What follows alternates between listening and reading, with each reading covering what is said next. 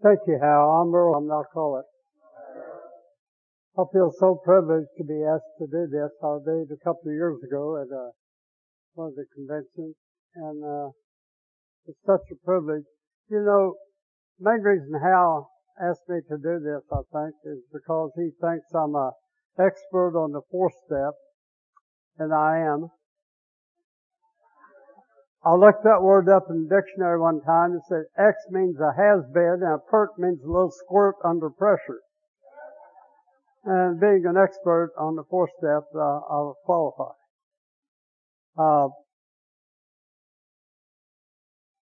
This is,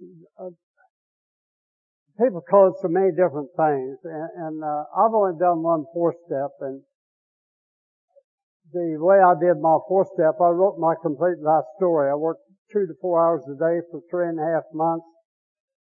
I've done my fifth step. It completely changed my life, and they would not let me do it wrong. I worked on about 3 weeks. I was doing the perfect fourth step. And one Friday night at the Kelly Club, my sponsor asked me how I was doing, and I proceeded to tell him. And when I got through, he said, "You're not taking your inventory, you're taking everybody else's." He said, he took me to page 67 in the big book, putting out of our minds the wrongs others had done, we resolutely look for our own mistakes. So a situation not been entirely our fault, we tried to disregard the other person involved entirely. The inventory was ours, not the other man's. Well, everything I wrote down on my inventory, I did this because you did that. That's what I've done all my life. I did this because you did that. And after showing me that in the book, I had to tear it up and start over. And the way they taught me honesty, they said, everything you write on that paper, you write it just like you go give it to God because you know God knows. So that's how they taught me honesty. And you hear in Alcoholics Anonymous, the only thing you have to share is your own experience. And that's not what I do. I discovered a long time ago that, well, let me tell you how this thing got started. I owned a meatpacking company for 40 years. I retired in 1982, and I got tied up in very active in the archives of Alcoholics Anonymous in Oklahoma. And as a young man moved up here from a little farm town north of Houston, and he asked me to be his sponsor. And he was 29 years old, sober less than 2 years. I knew he had a real good program just by talking to him. And he come in that town from from Los Angeles. He had the long hair and the beard and the earring and the plain clothes. He was a heroin addict, been in prison twice. There's no farmer in there sober 23 years taught him how to read the book. And he learned and memorized the first 164 pages, or at least what was on it. So he asked me to be his sponsor, and about that time, the man Hal was talking about asked me to be his sponsor and teach me how to do the fourth step. And he come over to my house, and just so happened Michael was there. We went out on the patio, and I said, "Michael, why don't you take Jim through the first 4 steps? I'm going to sit back and listen and see how you were taught." Well, he spent about 3 hours going through the first 4 steps, and he ended up handing him a 2-page outline, word for word, out of the big book, how to do a 4th step. I kind of sat there with my mouth open because it was just as thorough as what I had did, except it was real simple. So we started doing it in my house 5 or 6 times a week, day and night. That went on to November 2nd, 1984, and he moved to Shreveport. So we got the big book out and tape recording out, and we put 3 steps on one tape and the 4th step on the other tape. And after he left, I started using these tapes to do this 4th step deal one day a week. And what happens if you do something like that? The tape becomes the expert, the person becomes the expert. There's not any experts in the program of Alcoholics Anonymous except the big book. So what I did, I went back to trying to share how to do the 4th step out of the big book the way the old timers taught it.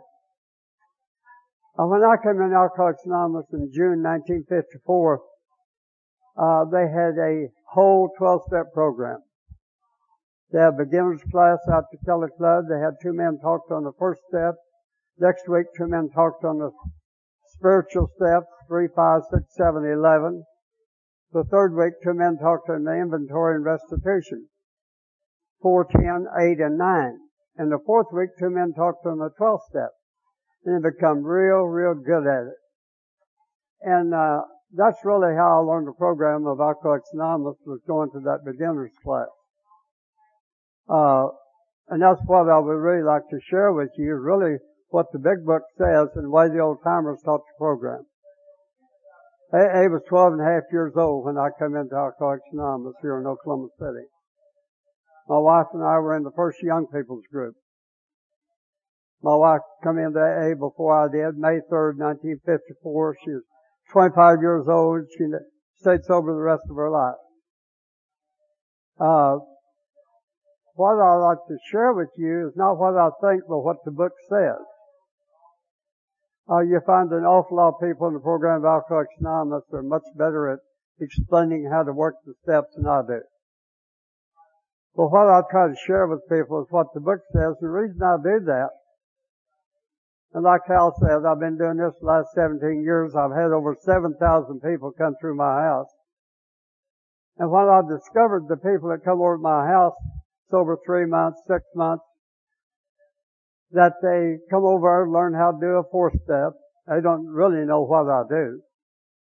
And I discovered that most of them do not, they get over into chapter 5 trying to do a 4th step, and they have read that book at a point in time when they can't comprehend what they're doing. Because the first thing you do when you come into Alcoholics Anonymous, they throw a book at you, read this book and get well. If you read the whole book, you couldn't comprehend it. But to get over in chapter 5 and have a real weak foundation for the program of Alcoholics Anonymous. So what I started doing was sharing with people, the new people that come to my house, how to read the Big Book. And I am very grateful that I have the opportunity to do that here at this convention. I'll go real briefly through the first 11 steps. I've tried to explain how the old timers wrote the book, because I was 12 and a half years old when I come into AA here in Oklahoma City. So the first generation of alcoholics really taught me, what I've tried to share with people is my perception of what they taught. Most people, when they come into AA, they have a lot of trouble with step 2, just like I did, and they don't know that. I had more trouble with step 2 than I did any step in the program, simply because I didn't think it was a problem. And the only way I can explain that is really my own experience. I've drank for about 13 or 14 years. Last 7 years I've drank. Longest I stayed sober was 2 weeks. I drank from the time I got up to the time I went to bed. I wasn't drunk every day. I drank every day. And at the end of World War II, I got married 2 weeks after I got out of service. I went in business for myself 2 weeks after I got out of service. And from that point on, I never run out of whiskey. It's much easier to get back in those days. It was just as close as your telephone, 24 hours a day, 7 days a week. And I never run out. Well, what happened to me in April 1954, I come to the point in my life, I knew I couldn't drink, I knew I couldn't stop, and I knew it was killing me. And I totally surrendered to the problem. I just didn't have a solution. What really happened, I was married over 8 years, I had 3 small children, and because of the crazy things I did, my wife would get drunk at me. But she was a blacked-out drinker pretty much from the very beginning. But in April 1954, I come to the point I knew I couldn't drink, and I totally surrendered, but I didn't have a solution. Back in those days, it was a moral issue. It was not a disease. You had hellfire and damnation in all religions. No place to put a drunk. We had 2 treatment centers, jail and mental institution. And, I went to my wife and I said, I want to get a divorce, do whatever you want to, I'm out of here. And I proceeded to try to drink myself to death. But she called Alcoholics Anonymous, and a lady called her one day and took her on the first meeting, May the 3rd, 1954, and she stayed sober the rest of her life. A week later, she called me up and asked me if I would bring the car home to take care of the kids.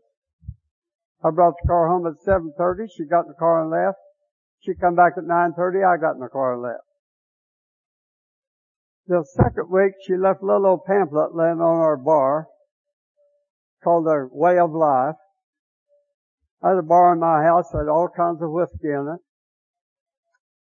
And in this little pamphlet, it had the interpretation of Alcoholics Anonymous. It had 35 questions from Johns Hopkins University Hospital. Well, I read this book and it nailed me. Even lying about most of the steps, I still passed. I'd call her up in the middle of the night, asking her all about Alcoholics Anonymous, and she wouldn't tell me anything. This lady told her, said as long as I was drinking, I'd just argue with her. And I would have. And that's one of the successes of being married over 47 years. My wife never did tell me anything about Alcoholics Anonymous, even though she was sober longer than I. I went on like that for 5 or 6 weeks. One Monday I was just too drunk, too sick to take care of the kids, so I asked her if I'd go with her. She called and got permission. I went to my first AA meeting, staggering drunk. There was a beginners class at the Kelly Club, and I don't know what they said, but I do know that I knew they had a solution. I said, I'll come back. I'll be sober. Is this gonna, I hope they get that straight. Anyway, lost my place. Poor was it? I called her up and asked her if I'd go with her, and curiosity was killing me. I knew she was staying sober and I could not understand it. I knew she had whiskey in the house and she was staying sober. And I think the very idea of her, I was the epitome of alcoholism.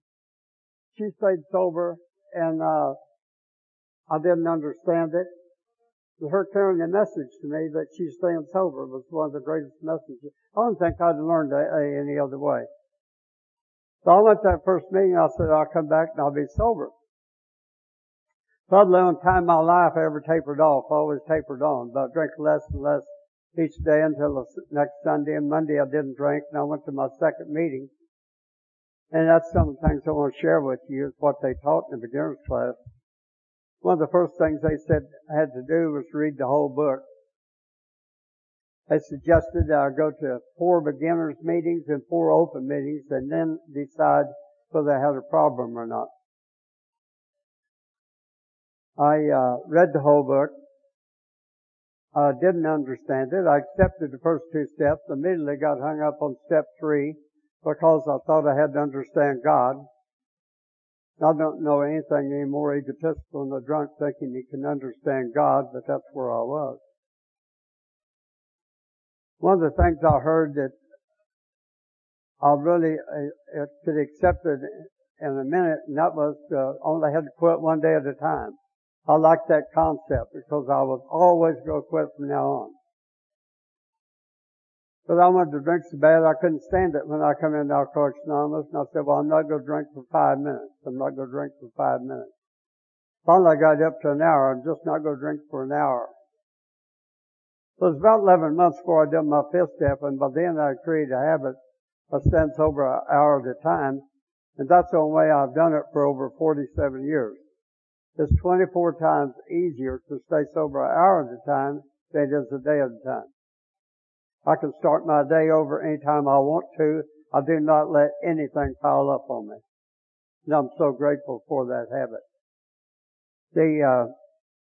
Another thing they said I was going to have to do is stay sober in the morning, give thanks at night for my sobriety. And I couldn't do that. I was so full of guilt and fear and shame and remorse, I couldn't pray. I was too egotistical to tell anybody I couldn't pray. But the thing I heard also in that beginner's class said, if you pray, act as if it's going to come true. So I started thanking God for keeping me sober. I never have asked Him to keep me sober. I thanked Him 9 jillion times for keeping me sober, but I never did ask Him. The third week I was in Alcoholics Anonymous, I went on a 12-step call down Skid Row with an old timer. I heard this old timer tell this drunk how to get sober, but I heard this drunk with all his watermelon conversation telling me how I acted. I could see myself in that drunk. And I got real hyperactive on going on 12-step calls. We immediately started going to 4 meetings a week, the beginner's class, the young people's group on Thursday night, open meeting Friday night, and a sponsorship group on Sunday afternoon where all the old timers showed up. I ended up going to those meetings for that beginner's class about 7 years. Because every time we went to a meeting, we'd call a teleclub, stop down Skid Row, pick up 2 or 3 drunks, talk to AA all the way to the clubhouse, go to a meeting, and talk to AA all the way home. And that's really how I learned the program of Alcoholics Anonymous. But I got hung up on step 3, and I got real hyperactive in AA, and they said, it's going to be real tough to stay sober over the holidays. You know, 4th step never did bother me when I come into AA. Never did bother me. What bothered me after I was dry or sober for a while was step 9. Well, I'm a real alcoholic. I stayed sober over the holidays. I got drunk January 2nd, 1955. Apologized to 3 people drunk. That's the only way I'd ever apologize to anybody. I missed 2 meetings, and I've been sober ever since. But 6 days after I got drunk, I went on a 12-step call. A gal called me up. A man ended up over her house, passed out.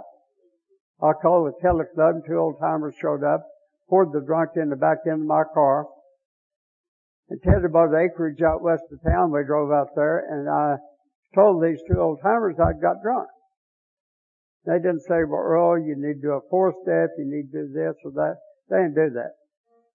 But they spent about 4 or 5 hours telling me the crazy things they did when they were drinking, and how they come in the program of Alcoholics Anonymous and started applying the steps to their life, and how working the steps changed their life. But 6 days after I got drunk, they gave me the solution to the program of Alcoholics Anonymous. Because I couldn't believe if I would just do what they told me they had done, I could get sober. And I went to work on my 4th step the next day.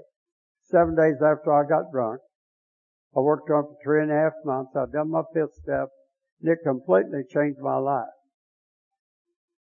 Well, what I try to share with these new people that come over to my house is they don't really understand what they're doing. And I think so many people are tied up, get hung up on step 2, simply because of the self-will. The old timers at the teleclub, they had a pamphlet called The Interpretation of the 12 Steps. It was printed in Washington, D.C. in 1945. And how that come about was a group in Detroit, Michigan. And I'm an archivist, I've shared with you, and I bought a book out of Detroit about 10, 15 years ago. It's the 4th printing of the first edition of the big book. And it had this one page inserted in the front of it. This book had been rebound and was covered in red lambskin. But where the program come from and where it becomes so dominant here in Oklahoma, because it is still being taught out in Capitol Hill. It's been being taught the same program since 1947. Said the First meeting of the Northwest Group was held on the night of October 16, 1941. There were about 20 members present. Since that Thursday night, there has been a meeting every Thursday night of this group in the same hall, regardless of weather or season of the year. In June 1943, a group of members proposed a separate discussion meeting to more advantageously present the 12 Steps of Recovery program to the new affiliates. A decision was made to hold a closed meeting for alcoholics only for this purpose. The first discussion meeting of the Northwest Group was held at 10216 Plymouth Road on Monday night, June 14, 1943, and has been held every Monday night without exception thereafter. A plan of presentation of 12 Steps of Recovery program was developed at this meeting. This plan consisted of dividing the 12 steps into 4 meetings I've just shared with you. Each division came to be discussed each succeeding Monday night in rotation. This method was so successful that it was adopted first by other groups in Detroit and then throughout the United States, and finally was published in its entirety by a Washington, D.C. group in a pamphlet entitled Interpretation of 12 Steps. We're fortunate here in Oklahoma City that Intergroup publishes this same pamphlet at Intergroup. And what these old timers taught in AA back in the early days, I'm going to apologize to you. I got shingles, and the doctors haven't found a solution for it, and I've had it 5.5 years. But the pamphlet, the way the old timers taught the program, they didn't care whether you was alcoholic or not. What they discussed on the first step was, who is an alcoholic, what is an alcoholic, and am I an alcoholic? And they become very, very good in their interpretation of that.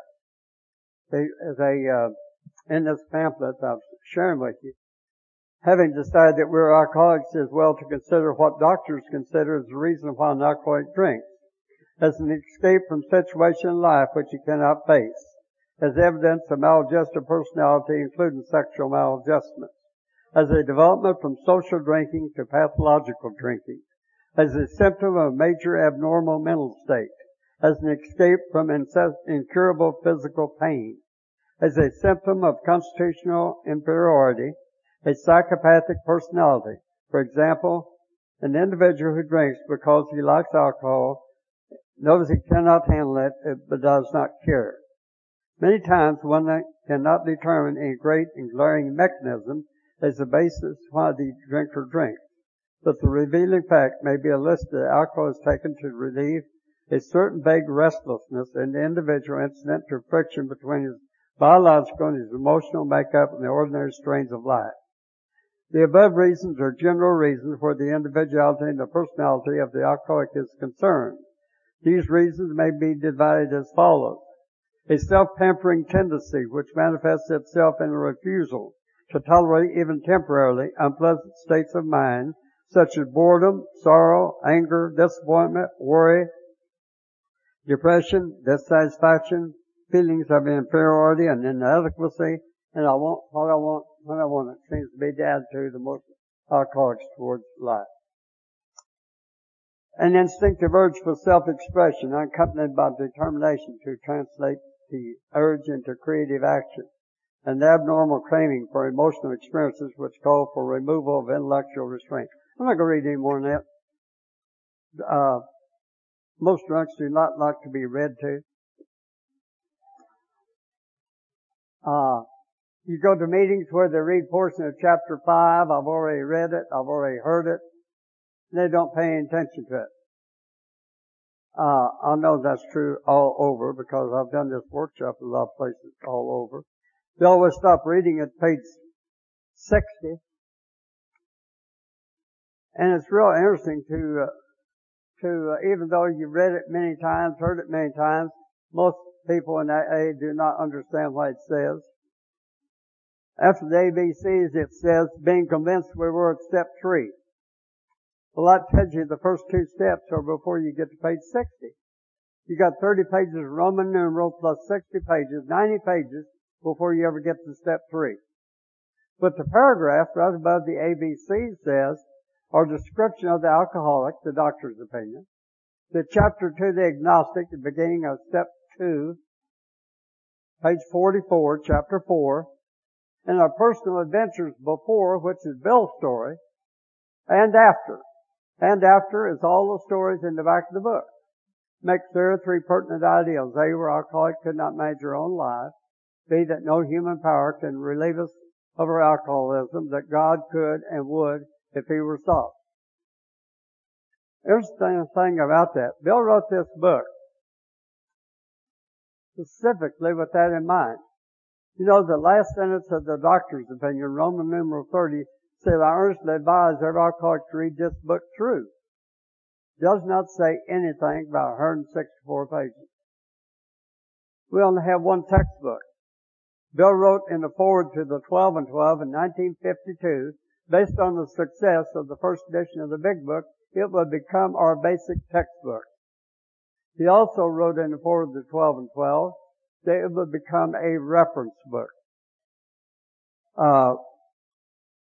Bill put his story in the front of the book, giving a description of how he found God as he understood Him.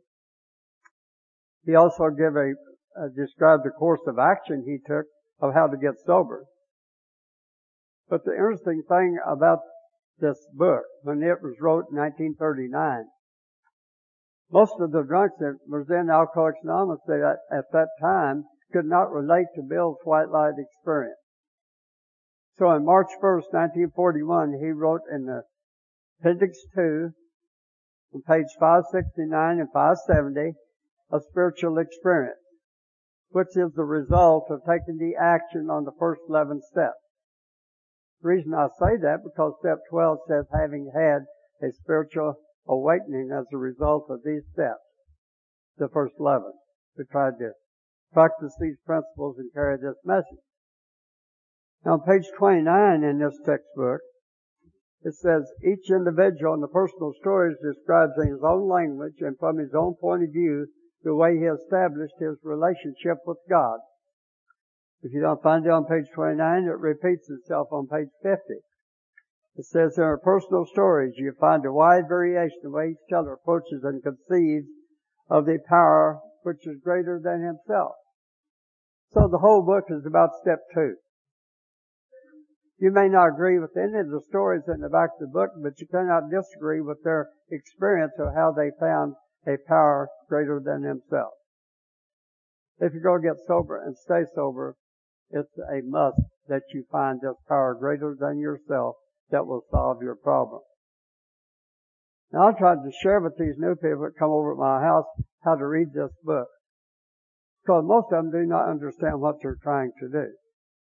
We have over 1 million sponsors in the program of Alcoholics Anonymous. Pretty much every one of them have a different program. So what I try to share is not from my experience, but what these Big Book says, because it is our basic textbook of how 100 drunks got sober. And never in your lifetime will you find 100 drunks that agree on anything. That's one of the miracles of Alcoholics Anonymous. But Bill's story gives a description of how he found God. Chapter 2, there is a solution, tells you what the solution is to the problem in the doctor's opinion. In chapter 2, every time it talks about a problem, it always gives you the solution. If you read this book and look for the similarities instead of the differences, you'll find your name in the problem, you'll find your name in the solution. Example, page 24, top of the page.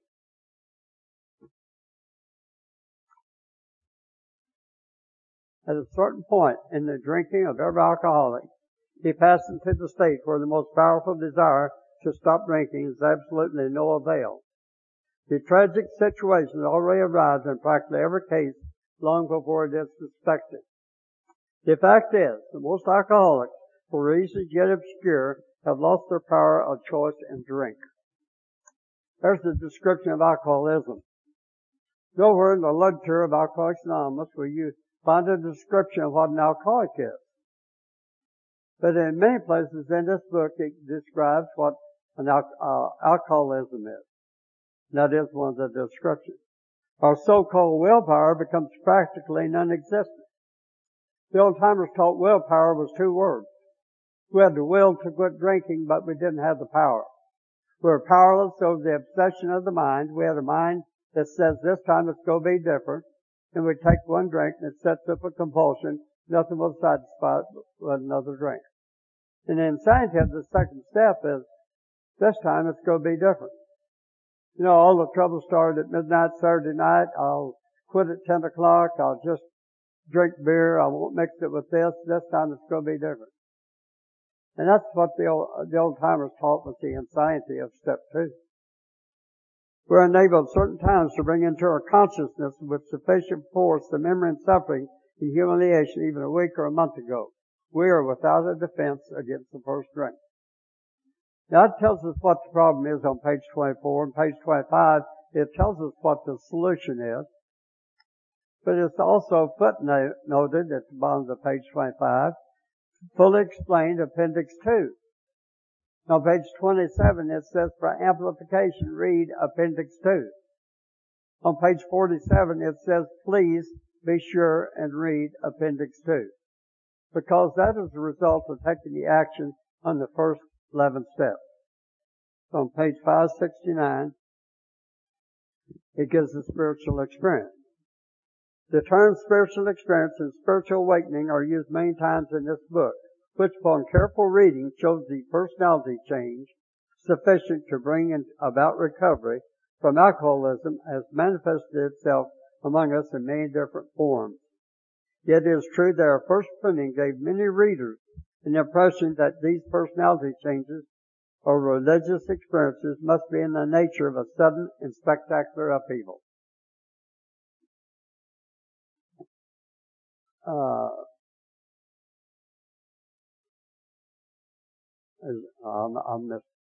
I got bad eyes. I've had 8 operations, so I don't see very good anymore. In the first chapter, a number of sudden revolutionary changes are described. Though it was not our intention to create such an impression, many alcoholics have nevertheless concluded that in order to recover, they must acquire an immediate and overwhelming God consciousness, followed at once by vast change in feeling and outlook. Among our rapidly growing membership of thousands of alcoholics, such transformations, though frequent, are by no means the rule. Most of us experience what the psychologist William James calls the educational variety, because they develop slowly over a period of time. Quite often, friends of the newcomer are aware of the differences long before he is himself. He finally realizes that he has undergone a profound alteration in his reaction to life. That such a change would hardly have been brought about by himself alone. What often takes place in a few months could seldom have been accomplished by years of self-discipline. With few exceptions, our members find that they have tapped an unsuspected resource,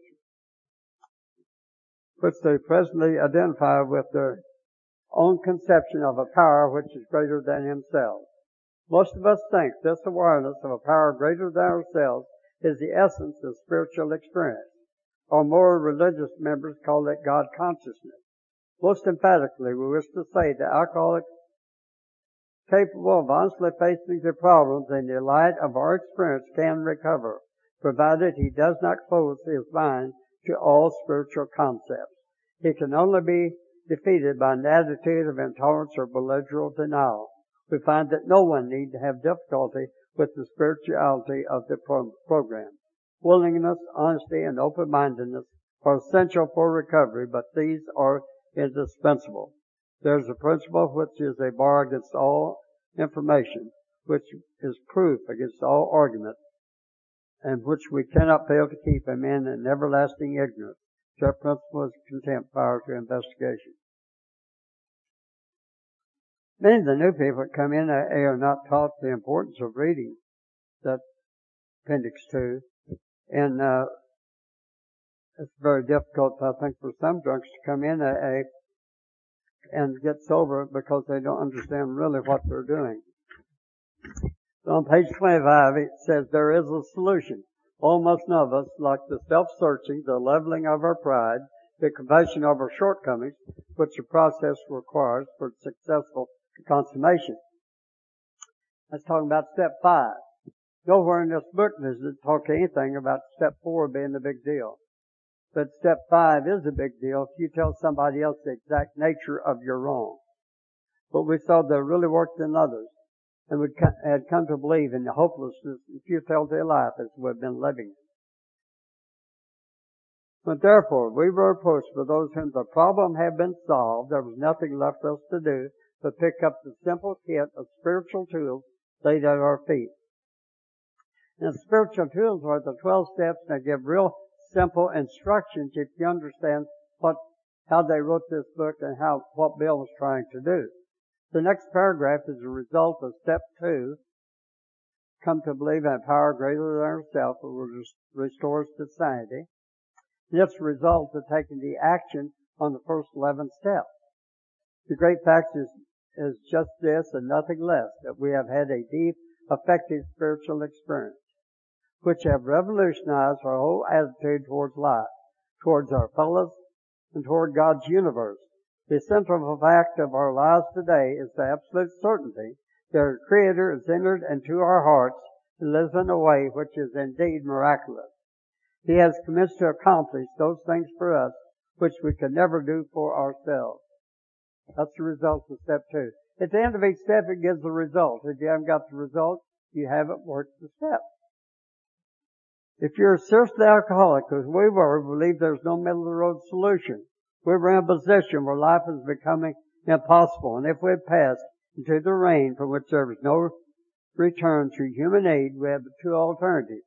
One was to go to the bitter end, blotting out the consciousness of our intolerable situation as best we could, and the other was to accept spiritual help. That's the same as the ABCs in chapter 5.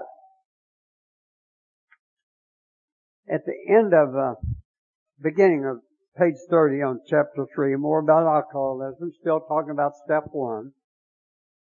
Second paragraph said we learned that we had to fully concede to innermost selves that we were alcoholics. This is the first step in recovery. The delusion that we were like other people, or presently may be, has to be smashed. We alcoholics are men and women who have lost the ability to control our drinking. Another description of alcoholism. We have lost the ability to control our drinking. Admitting you're an alcoholic will not keep you sober. You not only admit it, you have to accept it. On page 33, it said, once an alcoholic, always an alcoholic. Commencing to drink after periods of sobriety were in a short time as bad as ever. If we were planning to stop drinking, there must be no reservation of any kind, nor any lurking notion that someday we will be immune to alcohol. So you not only have to admit it, you have to accept it. But admitting it, you're an alcoholic, and accepting you're an alcoholic will not keep you sober. I thoroughly believe you have to be willing to go to any length before the grace of God can work in your life. You have to be willing to go to any length to take the action that's necessary to complete these steps. At the end of chapter 3, at the end of step 1, page 42, Bill put a paragraph in here telling you precisely how we have recovered. It's the main purpose of this book. He told you exactly what he was going to do at the end of step 1. Said then they outlined a spiritual answer and a program of action which I heard of them and followed successfully. Now, if you turn one page, is the beginning of step 2, chapter 4, page 44. And on page 58, in chapter 5, how it works, you have 2.5 pages of instruction of how it works. You have 3.5 pages on step 3. You have 7 pages on step 4. 3 and 4 go together, not 4 and 5. You learn in 7th grade English, the first sentence of any paragraph, the last sentence of any paragraph, you have to have continuity to have a paragraph. You also learn in 7th grade English, the first paragraph of any book, the last paragraph of any chapter, you have to have continuity to have a chapter of any kind of book. In chapter 5, you have 3.5 pages on step 3 and 7 pages on step 4. On page 72, chapter 6, into action. This is one thing that the old timers taught. And when I come in, after you took your 5th step, you started practicing all 12 steps on a daily basis. The way you learned the program of Alcoholics Anonymous was to practice it. In chapter 6, you have steps 5, 6, 7, 8, 9, 10, and 11. At the end of the 11th step on page 88, next to the last paragraph, it says, we alcoholics are undisciplined, so we let God discipline us the way we have just outlined.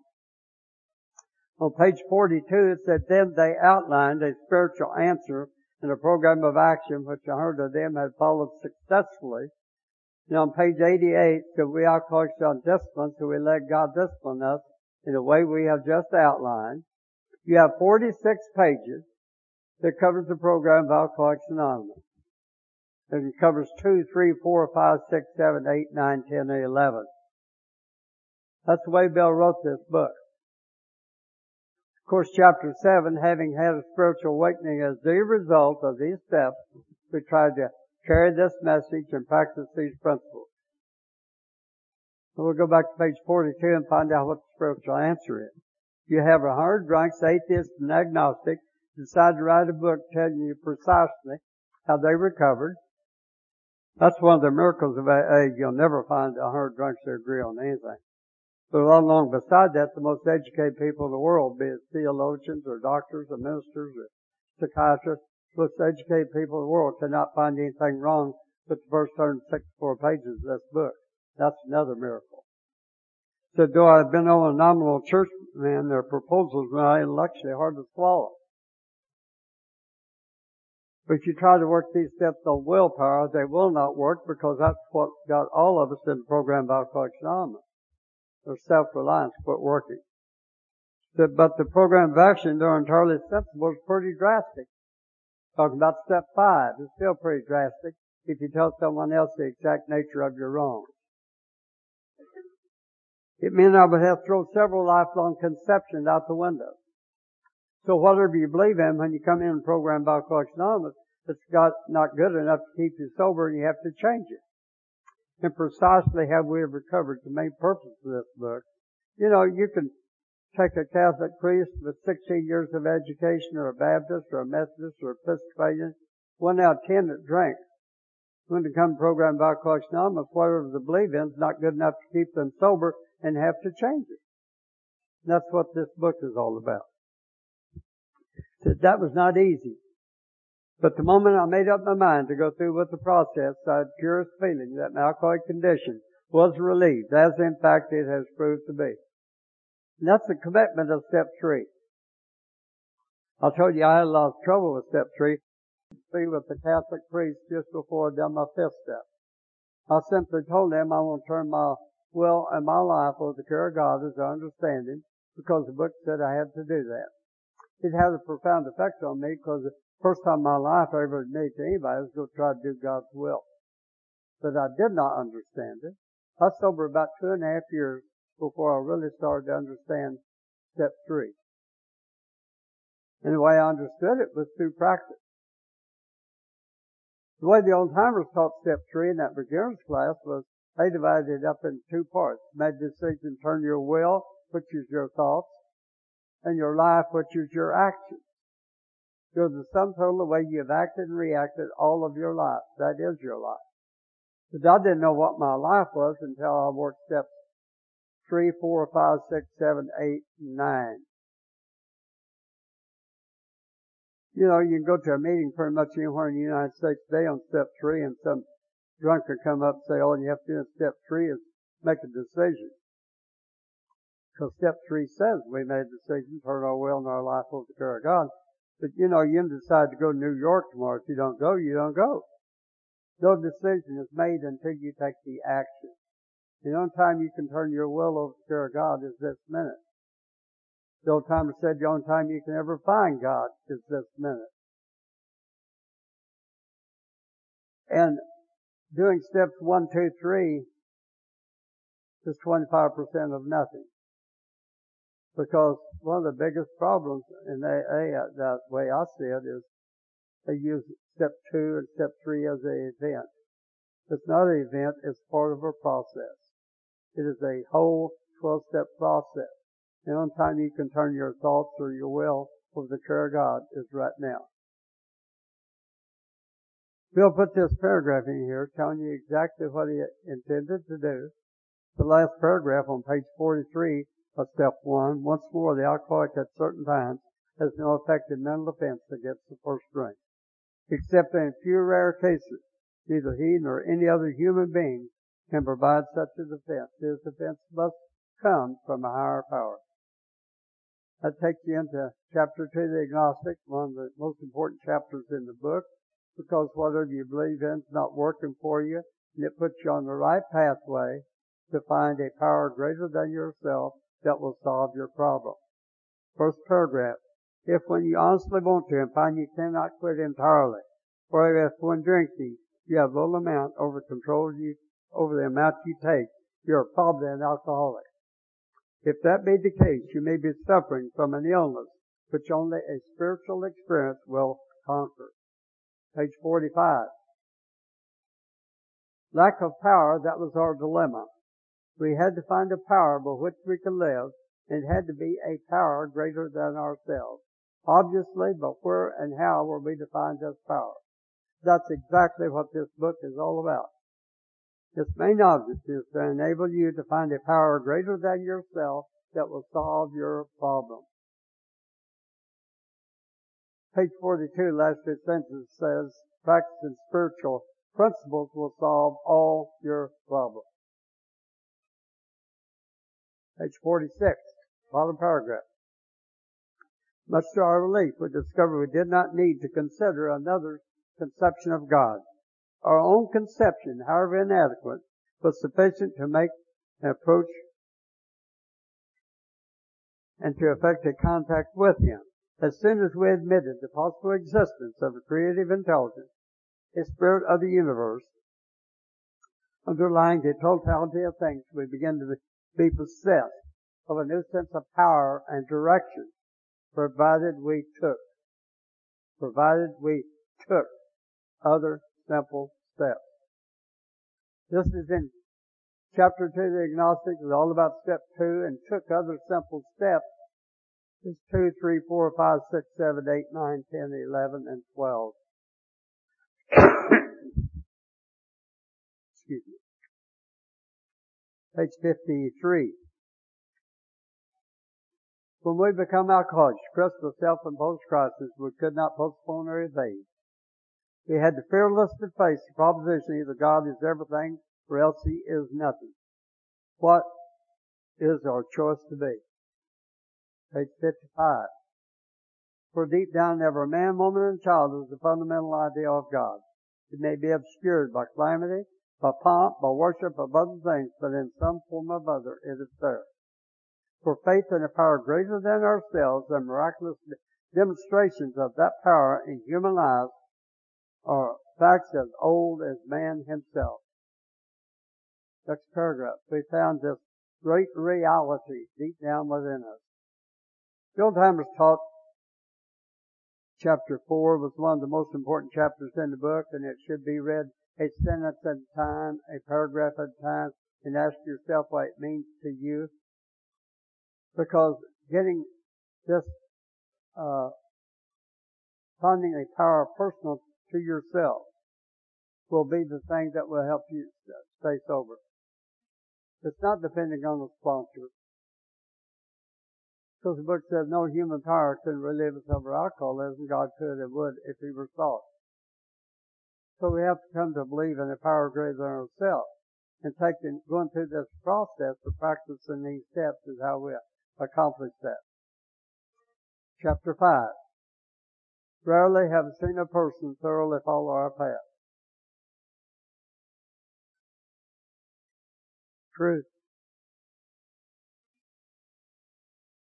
You know, if you be alcoholic, there's 4 things that will get you drunk. Selfishness, dishonesty, resentment, and fear. That's why Bill says in the 10th step on page 84, we continue to watch for selfishness, dishonesty, resentment, and fear. Those 4 things, what it talks about in chapter 5 on page 58, it talks about honesty on page 62, talks about selfishness. On page 64, it talks about resentment. On page 67, it talks about fear. I tell the people that come over to my house to go do a 4-step, it's real important that they say the 12 and 12 on step 4 and step 8. The reason I say step 8, that's the way the old timers taught it, 4, 10, 8, and 9, that you make the list of the 8-step list while you're doing your 4-step. And what we do in the 4-step, the biggest problem most drunks have that come over to my house anyway, they don't understand what the 4-step even says. The 4-step says we made a searching and fearless moral inventory of ourselves. And they read that and they interpret that as saying it's made a searching and fearless immoral inventory of ourselves. Immoral is the complete opposite of moral. You can't change anything you did last week or last year or 10 years ago. You can't change anything you did. You cannot change anything anyone else did. What the 4-step is all about, it's not what you did, it's why you did it. If you find out why you acted and reacted the way you did, then you can change that. One of the things that really changed my life when I come in Alcoholics Anonymous was I heard some old drunk say, if you'll quit doing what you know is wrong and practice good as you understand it, every day will get better. I heard that. I started practicing it. It's the one thing that really changed my life more than anything I ever did in AA. If you will quit doing what you know is wrong and practice good as you understand it, every day gets better. That's why step 3 and 4 go together. If you made the decision to turn your will and your life over to the care of God, and then you discover these things you've been doing wrong, if you quit doing those things and start practicing good as you understand it, every day gets better. Therefore, the 4-step's not a big deal if every day gets better if you get honest with yourself. He mentioned honesty 3 times in the first paragraph on chapter 5. I was the biggest liar on earth when I come to Alcoholics Anonymous. I could self-justify doing anything, anytime, anywhere, any place, with anybody. In the 12 and 12, it talks about the 7 basic instincts used to accept. Pride, greed, lust, anger, envy, gluttony, and sloth. Pride being number 1. In the 12 and 12, it talks about the way we practice pride is rationalization and self-justification. That's lying to yourself. That's the motivating factor that causes us to use all of our negative character traits. It's rationalization and self-justification. Now, I didn't start lying when I started drinking. I started lying when I started talking. And you know, it started when you're about 2 years old. I want what I want when I want it. A good example. You steal a dime out of your mother's purse to get some candy when you're about 8 years old. You're full of guilt and fear and shame. And 12 years old, you get $50. 15 years old, you get $5. I deserve it. Same action on the same habit over and over and over, and you become immune to it. A lawyer friend of mine from Chicago, I heard a couple of weeks ago up in Winter Park, Colorado. He said he could lie without any thought process. And he described me. He said we all should have been lawyers instead of alcoholics. Lie without any thought process. But with that in mind, the book said nothing counts but thoroughness and honesty. It depends on, and Bill wrote many of these papers in the grapevine and so forth over the years. You have to get honest with yourself to get sober. You have to practice tolerance to stay sober. But this dishonesty, this lying to ourselves, this rationalization is what causes us to act and react the way we did. And it's so important that you find out why you've been doing that. I divide the 4-step up into 3 things. I try to keep it real simple. Resentments, fears, and faults. I got 2-page outline here that we're going, when we take a break, if y'all want a copy of it, it's written, Hal and a lot of other people tried to typewrite this for me, and, it's just an outline, and it's not, similar to what it says in the book. I do not want anything typewritten because you can make your own outline. What I'm trying to share is what this book says. And I thoroughly believe that from any level of understanding, if you read this book, you understand what you're trying to do, that you can get sober and stay sober. As long as you depend on somebody else, you're going to stay sick. And when you start really helping somebody else, then you will start to get well. I thoroughly believe that. That's why the old timers taught this program. Page 58. If you have decided you want what we have, are willing to go to any length, if you're willing to go to any length, then you're ready to take certain steps. And some of these we bought. We thought we could find an easier, softer way. Every alcoholic comes in Alcoholics Anonymous wants to find that easier, softer way. But I guarantee you the easier, softer way is exactly what the book says. Because I tried all the other ways. But we could not, with all the earnestness of our command, we beg of you to be fearless and thorough from the very start. Some of us tried to hold on to our old ideals, and the result was nil until we let go absolutely. As that is a terrible problem for most of us. God, you take care of that, but I'm going to take care of this. Half measures avail us nothing. Half measures do not give you 50% of this program. Like I say, doing 1, 2, 3 is 25% of nothing because it's part of a process. Here are the steps we took. Took means to complete with action. Doesn't say here are the steps we read about, here are the steps we talked about, here are the steps we prayed about, here are the steps we took. And the way you took these steps is to practice them. It is a whole 12-step program.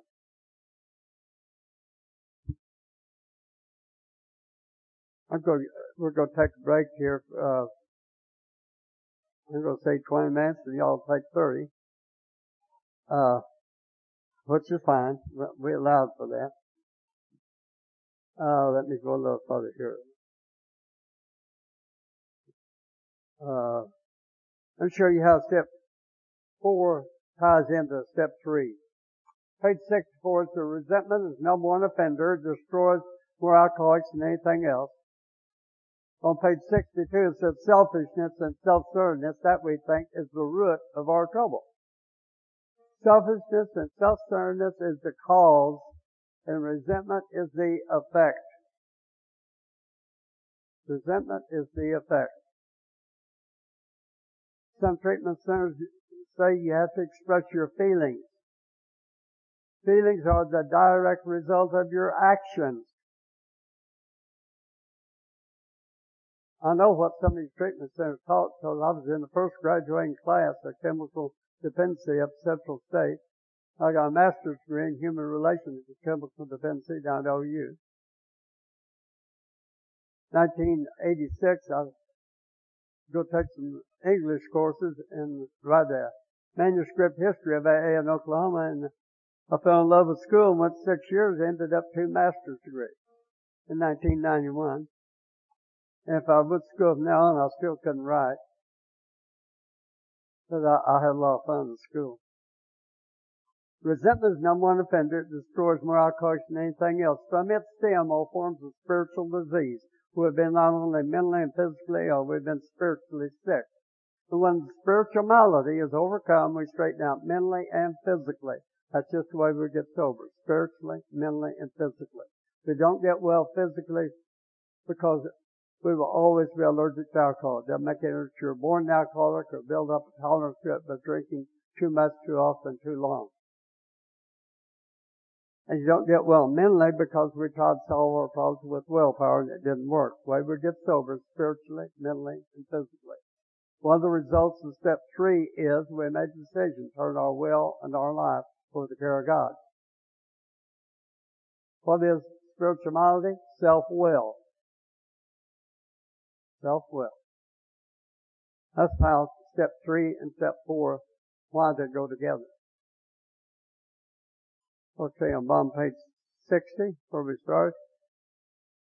Being convinced we were at step 3, which is to decide to turn our will and our life over to the care of God as we understood it. Just what do we do and how do we do it? The first requirement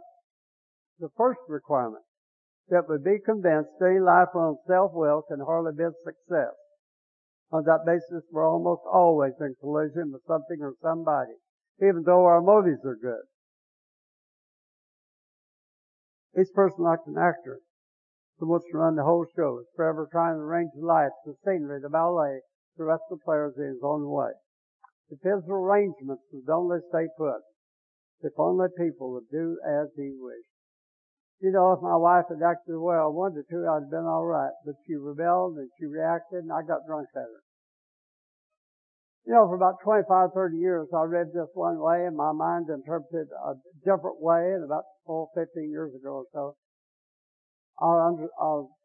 it changed the whole meaning of what I just read to you. Each person like an actor, well, my mind interpreted that each person like a director. And they don't say that. Each person like an actor that wants to be a director, wants to run the whole show. What it's telling us on page 60, 61, 62, if you ever have any problems, if you ever get a resentment or upset about anything, it tells you exactly what you've been doing wrong on those 3 pages. It tells us exactly. So everybody, including himself, will be pleased. Life will be wonderful. And trying to make these arrangements, our actor may be sometimes quite virtuous. He may be kind, considerate, patient, generous, even modest and self-sacrificing. On the other hand, he may be mean and egotistical and selfish and dishonest. But as with most humans, he is more likely to have various traits. Alcoholics either dominate the people around them to get their own way, or they depend on people too much to get their own way. Both of them are selfish and self-centered. Now, on page 60 and on page 63, it says it's talking about step 3. So I know it's talking about step 3. Well, what's interesting about that, Bill wrote in the 12 and 12 on step 4 on page 53, it says the same thing it says on page 60 and 61. If you wonder about my book up here, I had this made. I got the 12 and 12 in the back of it. On page 53 of the 12 and 12, it says, "But it is formed by twisted relations with family, friends, and society at large that we have suffered the most. We have been especially stupid and stubborn about them. The primary fact that we fail to recognize is our total inability to form a true partnership with another human being. Our egomania digs two disastrous pitfalls. Either we insist on dominating the people we know, or we depend on them far too much. If we lean too heavily on people, they will sooner or later fail us, as they are human too, and cannot possibly meet our incessant demands. This way, our insecurity grows and festers. Then we habitually try to manipulate others to their own willful desires. They revolt, and they resist us heavily. Then we develop hurt feelings, a sense of persecution, a desire to retaliate.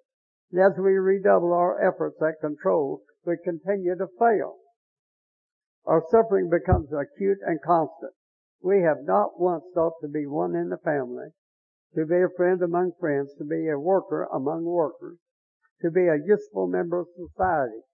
Always we tried to struggle to the top of the heap or to hide underneath it. This self-centered behavior blocks a partnership relation with any of those about us. Of true brotherhood, we had small comprehension." Page 65. 61. What usually happens is Joe doesn't come off very well. He begins to think that life doesn't treat him right. He decides to exert himself more. He becomes on the next occasion still more demanding or gracious, as the case may be. Still the play does not suit him. Admitting he may be somewhat at fault, he is sure that other people are more to blame. He becomes angry, indignant, and self-pitying. What is his basic trouble?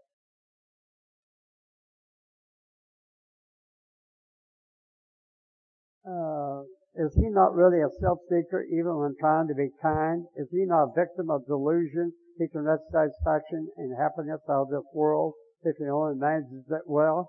Is it not evident to all the rest of the players that these are the things he wants, and do not his actions make each of them wish to retaliate, snatching all they can get out of the show? Is he not even in his best moments the producer of confusion rather than harmony? Our actor is self-centered and egocentric. What's that mean? Each person, like an actor, wants to run the whole show. He's forever trying to arrange the lights, the scenery, the ballet, the rest of the players in his own way. You know, this tells us exactly how we act and react. If we don't know and don't understand how we act and react, we will keep on doing what we've been doing. Bill, in all of his writings, he always talks about the problem first, then he gives you the solution. It explains what it says on 16:6:1 on the next page. Selfishness and self-centeredness, that we think is the root of our trouble. Driven by 100 forms of fear, self-seeking, self-delusion, and self-pity. We step on the toes of our fellows and they retaliate. Sometimes they hurt us seemingly without provocation. But we invariably find, sometime in the past, we made decisions based on self, which later placed us in a position to be hurt. So our troubles, we think, are basically of our own making. Stern hated that. I was a victim when I come to Alcoholics Anonymous. Any victims out there?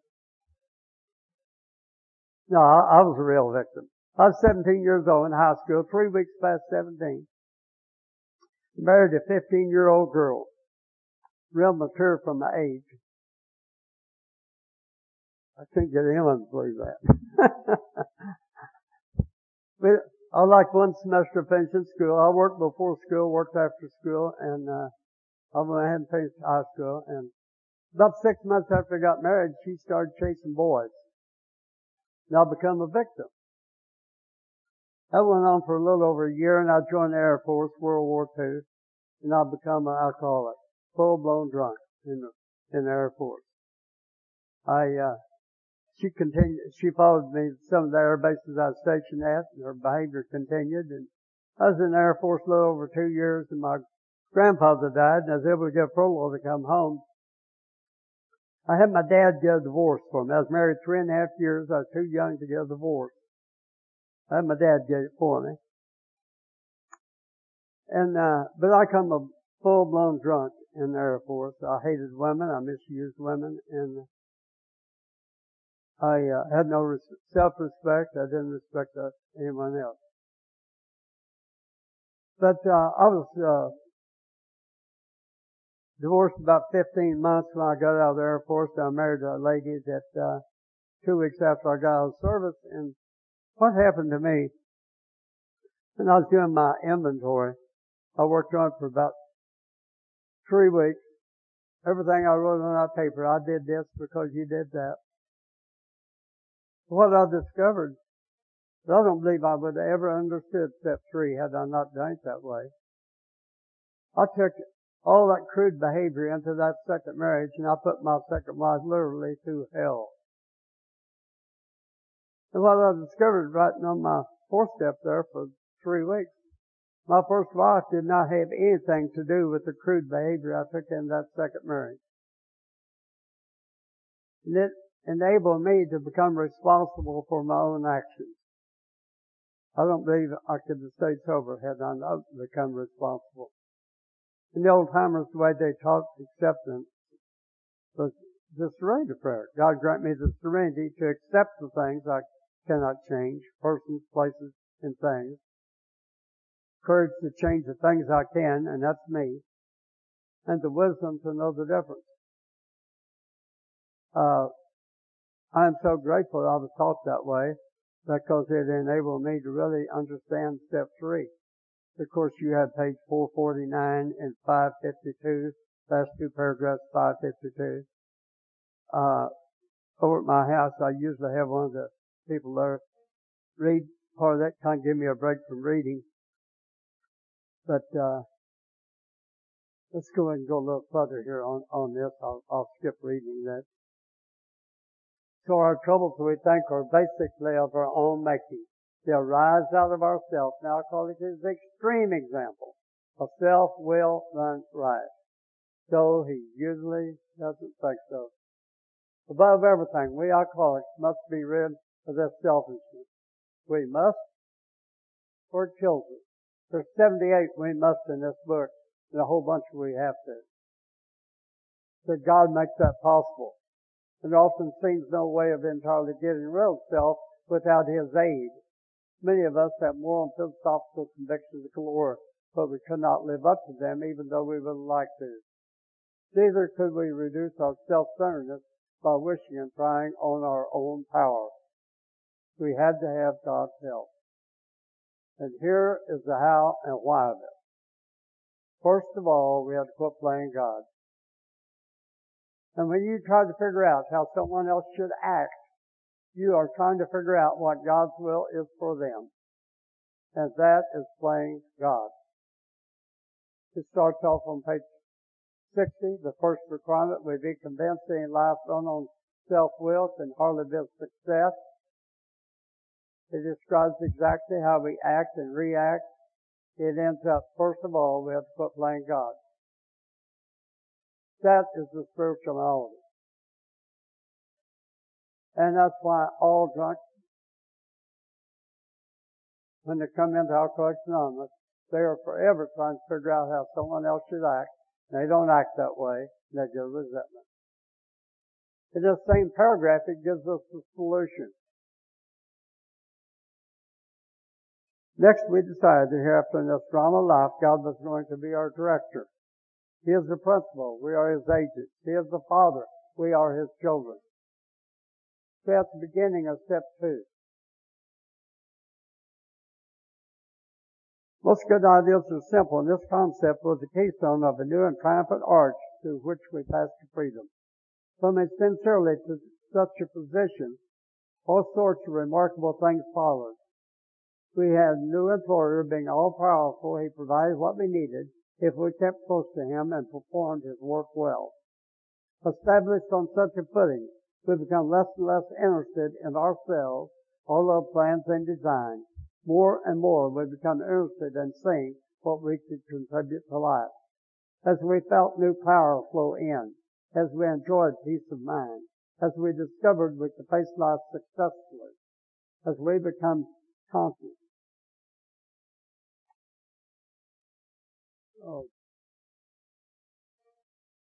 Lost my place.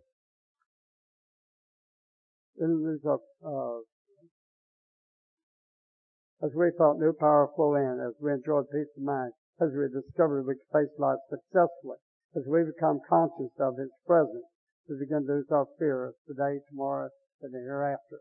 We were reborn. There's 10 results in that one paragraph if you quit playing God.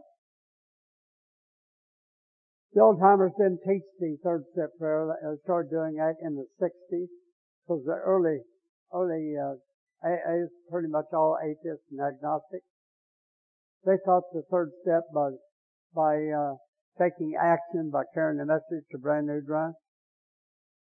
They taught the only way you could stay sober was help somebody else.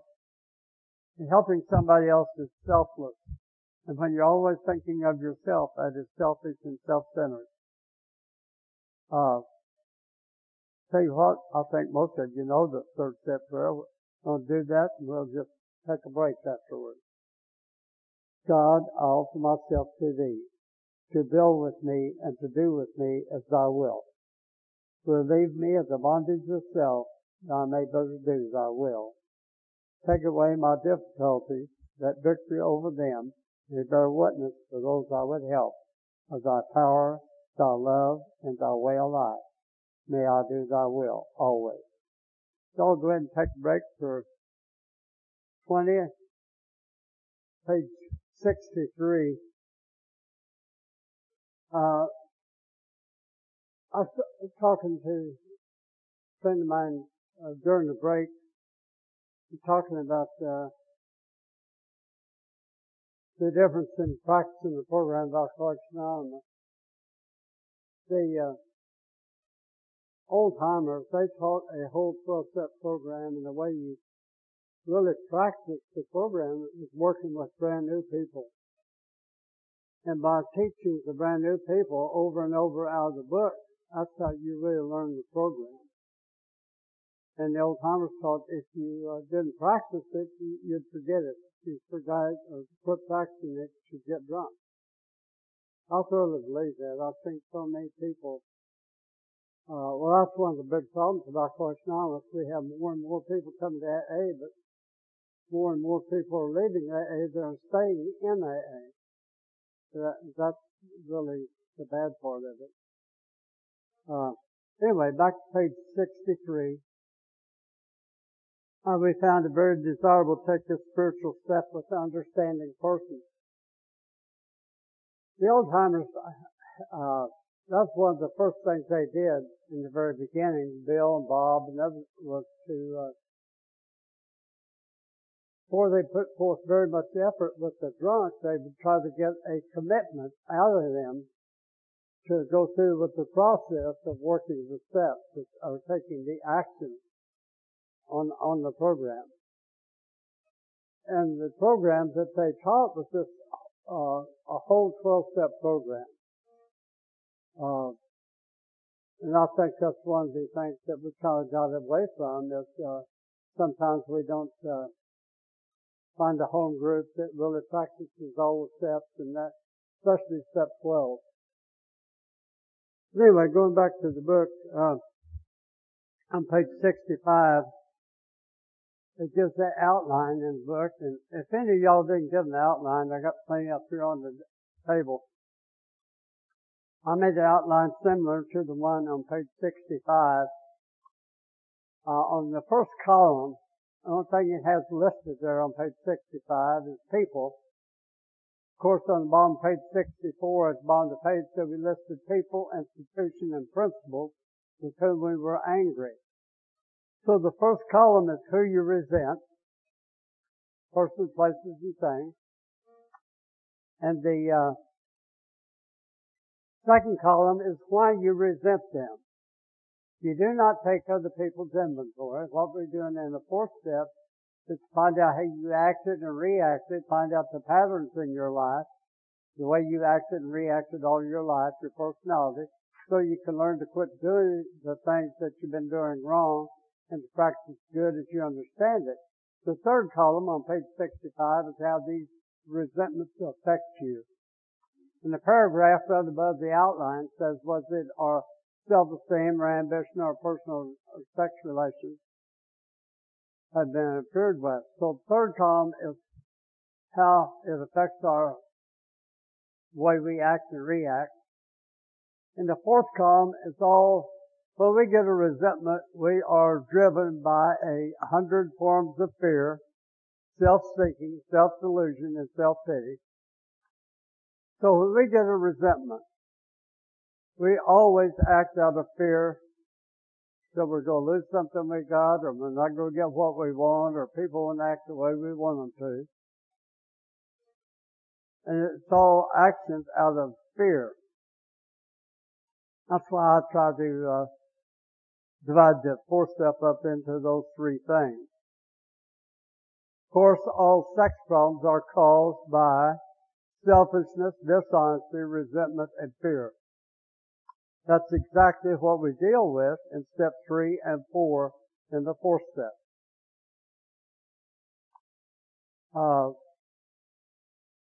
This outline that I had made up, I've had a lot of friends of mine try to type it for me and mail me copies and all kinds of wanting it typed up. We have too many four-step guides out there now that are usually one person's opinion. And I thoroughly believe that the way it's outlined in the book, else puts in there, we're usually as definite as this example. But if you really understand what the book says, it's impossible to do it wrong. It depends on how honest you get with yourself as what kind of fourth step that you do. I thoroughly believe it's impossible to do it wrong if you try to get honest with yourself. If you're working on resentments, if you're working on fears, and if you're working on faults, all three of them, I write it up as sometimes as a triangle. If you're working on one of those things, you automatically work on the other two. That's why I think it's impossible to do it wrong. But there again, when it starts in chapter 5, nothing counts but thoroughness and honesty. Nothing counts. So it depends on how honest you get with yourself as to what kind of 4 steps you do. With that, we'll go back to page 63, bottom of the page. Next, we launched out on a course of vigorous action, the first step of which is personal house cleaning, which many of us never attempted. So our decision was a vital and crucial step that could have little permanent effect unless at once. Whether you do a 4th step, just after you make a commitment to go through with the process. I come up with an idea of real simple, to keep it simple. If it's not simple, for most drunks, they won't start. The way I share with people how to start a 4th step is get a spiral notebook. And if they will take a spiral notebook and put 0 to 10, that's the year you were born, and the next 10 years. That takes care of the first 10 years of your life, because the book says we go back to our life. Next page is 10 to 13, 13 to 16, 16 to 19. This here does not mean anything to anybody, because all you're putting on there is column 1. Persons, places, and things. The first 10 years of your life, it's mother, father, brother, sister, first grade school teacher, next door neighbor, grandpa. All you're fixing is a resentment list. You need this list for step 8. With the help of your sponsorship, he can refine that to a smaller list. Inevitably, sometimes drunks put down names on there that they're just not that important. It's real important that a sponsor help you on the list. But while you're doing the 4th step, you need to be as honest as you possibly can. Example. If you go back through your life and put down you may have your father's name on this list 40 times. You do not have to write about it 40 times. It gives you 5 things to write about on page 67. Which is on your outline, which is the C, D, E, F, G. Where were we selfish? Where had I been dishonest? Where had we been self-seeking? Where were we frightened? Where were we to blame? It all comes off that page 67, that middle paragraph. Those are the 5 things that you're looking for and writing about on your 4th step. Those 5 things in these different relationships. You have your father's name down there 40 times. You don't have to write about it 40 times. You write about it once or twice. You'll find it was the same action on the same habit over and over and over. Let me give you a better example that you can understand better. Married 5 years, divorced 5 years. You don't go back to that last year of marriage. Go back to the very beginning of that relationship. Where were you self-seeking? Where were you dishonest? Where were you frightened? Where were you to blame? Because what you're looking for here is patterns. And you're looking for your personality, things you've been doing all of your life. Most of them, you keep doing them over and over and over because you're not aware that they're a problem. That's what we're trying to discover in the 4th step is the moral inventory, the way our personality, our character, the way we act and react. The old timers didn't care how long you worked on the 4th step. What the emphasis they put on it, I didn't care whether it was 2 weeks, 2 months, or 2 years. What they really taught, or what my perception of how they taught me was, it's not what you did, it's why you did it. And it's more important to find out what you've been doing wrong and quit doing it. The fourth step is not any big deal if you go ahead and look at it uh, from that viewpoint, and you quit doing the things you know are wrong, then every day does get better. So the fourth step is really will change your life if you understand what you're doing and do it to the best of your ability. Back to the book.